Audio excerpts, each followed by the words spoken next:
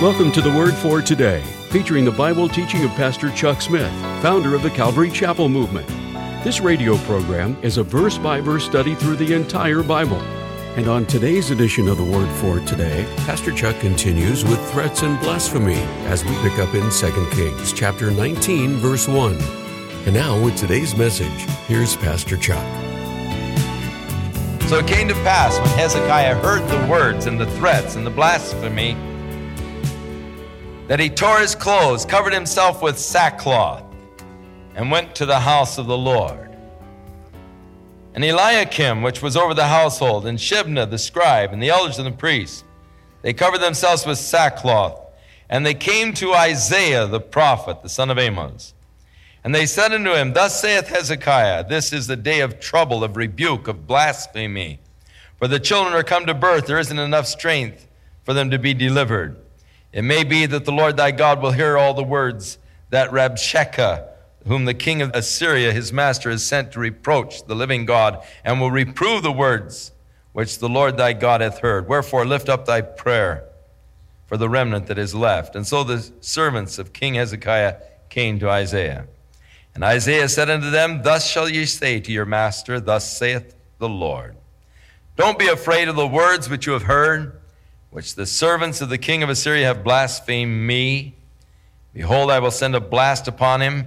He'll hear a rumor. He'll return to his own land, and I will cause him to fall by the sword in his own land. And so Shalmaneser heard some rumors that the king of Ethiopia was coming out to fight. And so he sent messengers to Hezekiah saying, Don't trust in God. And don't be deceived, saying Jerusalem will not be delivered into the hands of the Assyrians. You've heard what the Assyrians have done in destroying the other lands. Where are the gods of the nations of the lands that have been destroyed? And Hezekiah received the letter, and he took it into the house of the Lord, and he spread it out before the Lord. And he said, Now, Lord, look at this threatening letter. Look what this guy is saying. And Lord, there's a lot of truth to this. These people are strong. They've conquered over these other nations. And he laid the whole thing out before the Lord. You know, that's the best place to bring your problems. You know, you may get some mean, threatening letter. Best thing to do is just lay it out before the Lord and say, Look, Lord, what they're threatening to do to me now. And he just laid the whole thing out before the Lord. His burden, poured out his heart before the Lord. And the Lord answered Hezekiah through Isaiah, and he said, That which you have prayed to me against Sennacherib, the king of Assyria, I have heard. And God gives this prophecy against him, saying that actually he has blasphemed against the Lord and against the God of Israel. And thus the Lord said, I will put my hook in the nose and my bridle in your lips, and I will turn thee back by the way which you came. And this will be the sign you shall eat this year, such as the things that grow of themselves. The second year, that which springs of the same. And in the third year, you're going to sow and reap. The people have been shut up. There was a famine. God said, I'm going to deliver you. This year, you'll just eat what grows wildly. Next year, the same. But the following year, you'll sow and plant again. And the remnant that has escaped to the house of Judah shall yet again take root downward and bear fruit upward. For out of Jerusalem shall go forth the remnant, and they that escape out of Mount Zion, the zeal of the Lord of hosts shall do this. Therefore, thus saith the Lord concerning the king of Assyria, He will not come to this city, nor shoot an arrow there, nor come before it with a shield, nor cast a bank against it. For by the way that he came, by the same way he will return. He will not come to this city, saith the Lord, for I will defend this city to save it for my own sake and for my servant David's sake. So the result of Hezekiah bringing his problems to the Lord, he found the answers. You know, so many times we run to others with our problems. First thing we do is run for a counselor, run for a friend, run, and we start laying our heavy trips on everybody else. The Bible says, cast all your cares upon him, for he careth for you. So many times when people bring me their problems, I only feel absolutely frustrated because what can I do? Nothing except take it to the Lord. I'm powerless to help. I can't change the situations. Only God can change the situations. Oh, that we would learn to just bring our fears, our worries, our concerns, and just lay them out before the Lord. Lord, look what they're saying. Look what they're doing. Oh, God, I cast myself upon you. I can't do anything about it. I'm helpless. Lord, help me. And the Lord will help you. And the Lord helped Hezekiah. Came to pass that night that an angel of the Lord went through the camp of the Assyrians and wiped out 185,000. So that when they woke up in the morning, there were 185,000 frontline troops lying there, dead corpses. One angel of the Lord, one night, 185,000. Now, as you're reading Isaiah, you get a very interesting footnote on this. Very fascinating. The result of this experience to the people who were living in Jerusalem. What happened to them when this happened to the Assyrians? Very fascinating footnote. You'll find it in Isaiah. He said, fear gripped the hearts of the sinners in Zion. Terror took hold on the hypocrites. And they said, who among us can dwell in the midst of this devouring fire? To see what the fire of God did to the Assyrians made all the sinners terrified. They said, who among us can dwell in the midst of this devouring fire? Or that word dwell could also be translated, who among us can approach? Or another place is translated, who among us can flee from this devouring fire? Now, here's again where God is seen as a symbol of a devouring fire. Our God is a consuming fire, we read in Hebrews.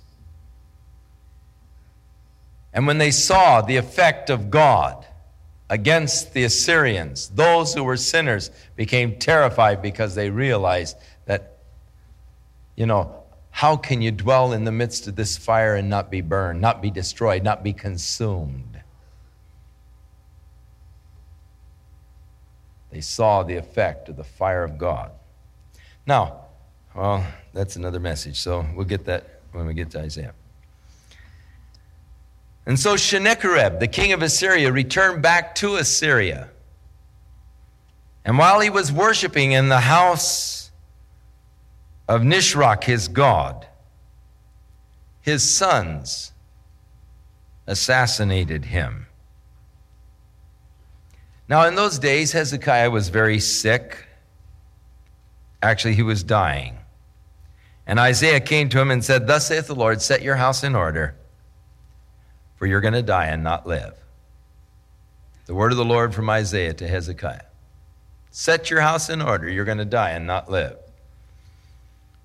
And so Hezekiah turned his face to the wall and he prayed unto the Lord. And he said, I beseech you, O Lord, remember now how I have walked with you in truth with a perfect heart, and I have done that which is good in your sight.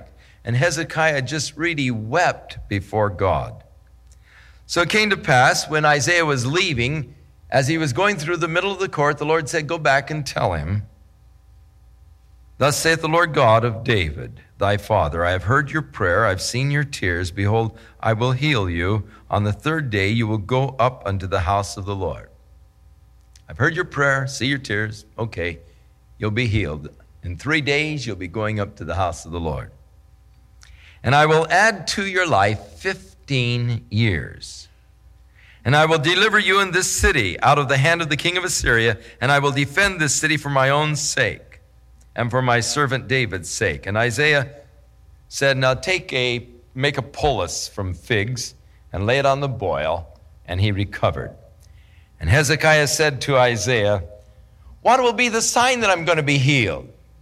And Isaiah said, well, do you want the sun to go back 10 degrees on the sundial, or you want it to go ahead 10 degrees?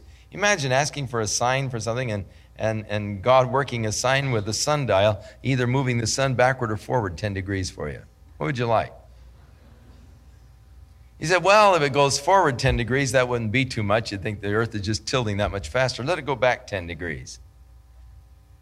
And so the sun went back 10 degrees on the sundial. You say, impossible. Yes, if you've got a puny little God of your own creation. But if you can believe the first verse of Genesis, why would you have any problem with that? In the beginning, God created the heavens and the earth. That's how big the God is that we serve. It is important that we remember that, especially when we pray over our little problems. O Lord, thou art God. Thou hast created the heaven and the earth, all that in them is. That's the way the apostles began their prayer, and it's a good way to begin prayer, just sort of reminding you who you're talking to. Now, there were emissaries that came from Babylon when they heard that Hezekiah was recovered from his sickness. And they came into Hezekiah and they said, oh, we're so glad that you're well. And Hezekiah said, oh, let me show you around. And he took them into the treasury. He showed them all the treasures, all of the gold and silver that was in the house of the Lord, all the treasures of the land. And so Isaiah came to Hezekiah and said, who were those fellows? Where did they come from? And he said, oh, they came from a long way off. They came from Babylon. What did they want? Oh, they wanted to tell me they were glad I was well. What did you show them? Oh, I showed them the treasures. What? How much? Oh, I showed them everything. He said, that's foolish, because all of those treasures that you showed to them will be carried away captive to Babylon. Hezekiah said, well, that's good. He said, what do you mean it's good? He said, well, you said it won't happen in my days. So the rest, it's a strange way to look at it, isn't it? The rest of the acts of Hezekiah are recorded in 2 Chronicles and in Isaiah. An awful lot about Hezekiah in Isaiah. How he made this tunnel from the spring of Gihon to the pool of Siloam in order that they might have a fresh water supply when they were anticipating the attack from the Assyrians. And this conduit that he built, the tunnel, and I've hiked through that tunnel on a few occasions, and you feel like you're hiking in history as you are walking through the water as the spring of Gihon flows through that and on out to the pool of Siloam. Now Manasseh was 12 years old when he began to reign. Manasseh was the son of Hezekiah. And here is something that I think is interesting for speculation. Would it have been better for Hezekiah had he died instead of being healed? Was the healing of Hezekiah God's perfect will and plan? God had sent the message, you're going to die.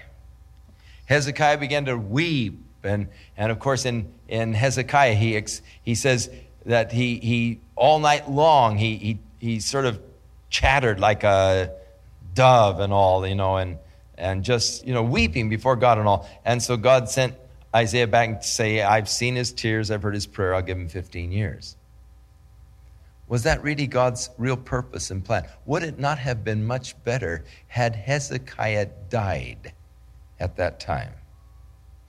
For his son, Manasseh, began to reign when he was 12 years old, which means Manasseh was conceived and born after Hezekiah had his life extended. Had Hezekiah died at that point, Manasseh would never have been born.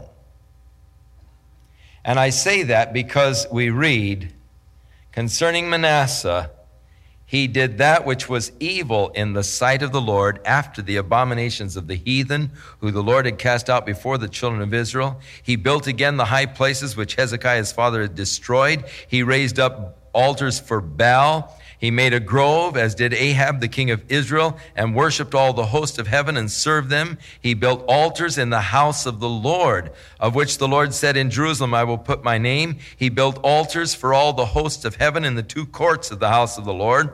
He made his sons to pass through the fire. He observed times, used enchantments, and dealt with familiar spirits and wizards. He wrought much wickedness in the sight of the Lord to provoke him to anger.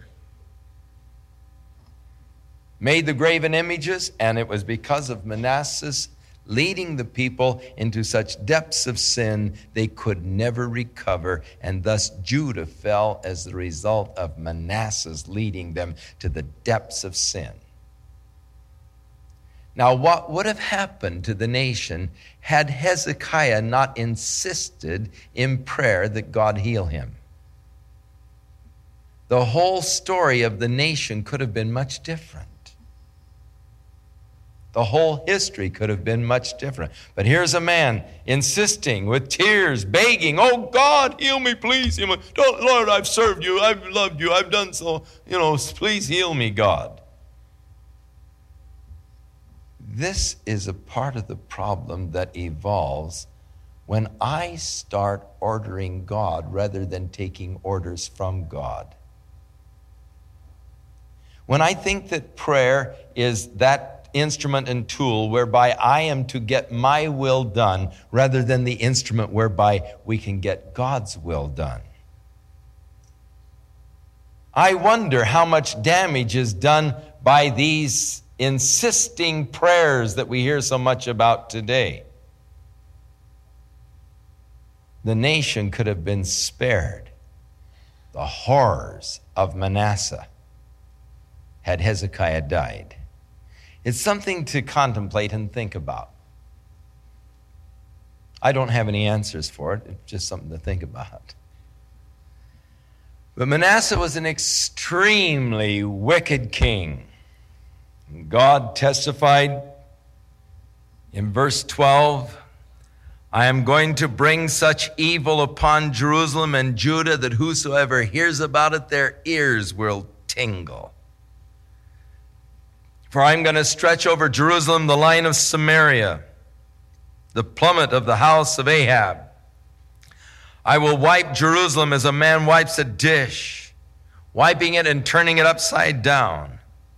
And I will forsake the remnant of mine inheritance and deliver them into the hand of their enemies, and they shall become a prey and a spoil to all their enemies, because they have done that which was evil in my sight and have provoked me to anger," and so forth. Now, in the New Testament, we read of the prophets of God, men of faith, in Hebrews chapter 11, men of great faith who stopped the mouths of lions, who survived through the fires, and yet it says they were stoned. They were sawed in two. According to tradition and extracurricular scriptures, Isaiah was the man referred to who was sawed in two. And this was done by Manasseh, the wicked son of Hezekiah. This glorious prophet Isaiah, he had him sawn in two. Evil, wicked man who never would have existed had Hezekiah not insisted on God healing him. Manasseh died, was buried in the garden of his own house, and his son Amon reigned in his stead. He was 22 years old when he began to reign. He reigned for 2 years in Jerusalem, and he did that which was evil in the sight of the Lord, walking after the ways of his father Manasseh.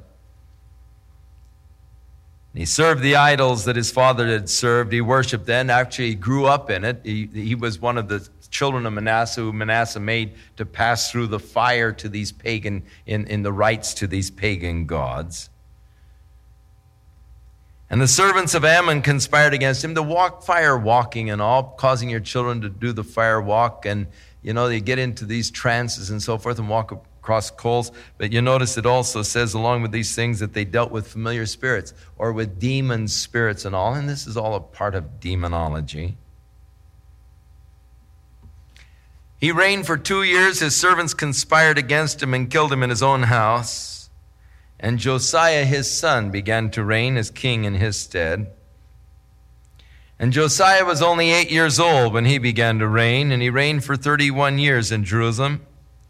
And he did that which was right in the sight of the Lord. Now, at this point, you need to read the prophecy of Jeremiah, because here is where Jeremiah began his prophecies. And Josiah was a good king as far as spiritual reforms went. However, at this point, the people have been so corrupted as the result of Manasseh that with the people, the born-again movement became a popular movement because the king said he was born again, and so it became a popularized movement among the media, but it wasn't a genuine movement within their hearts. It wasn't a true experience.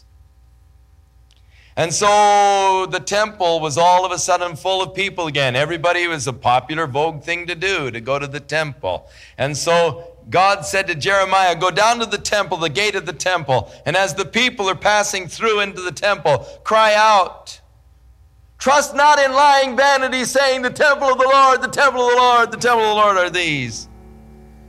It's a lie. It's emptiness. You're not really serving God. And of course, Jeremiah got into all kinds of trouble because of the things God told him to tell these kings. He's thrown in dungeons, thrown in the prisons. He ran into a lot of difficulty.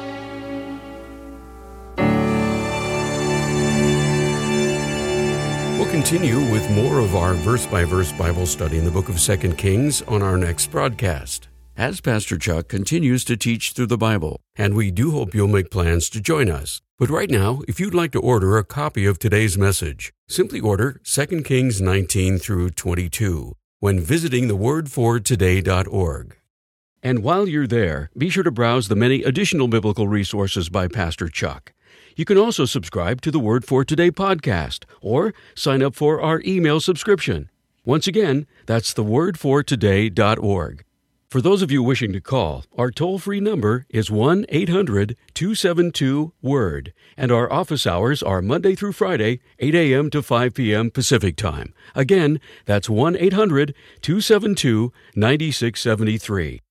If you prefer to write, our mailing address is The Word for Today, P.O. Box 8000, Costa Mesa, California, 92628.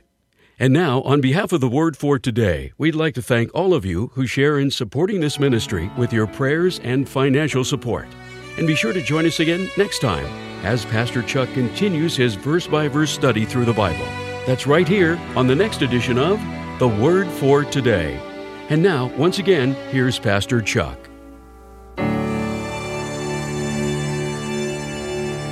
May the Lord bless you and keep His hand upon your life. And may He help you to walk in all righteousness and holiness, that the name of the Lord would not be blasphemed by my actions, but that people, in seeing my good works, will glorify our Father who is in heaven. In Jesus' name.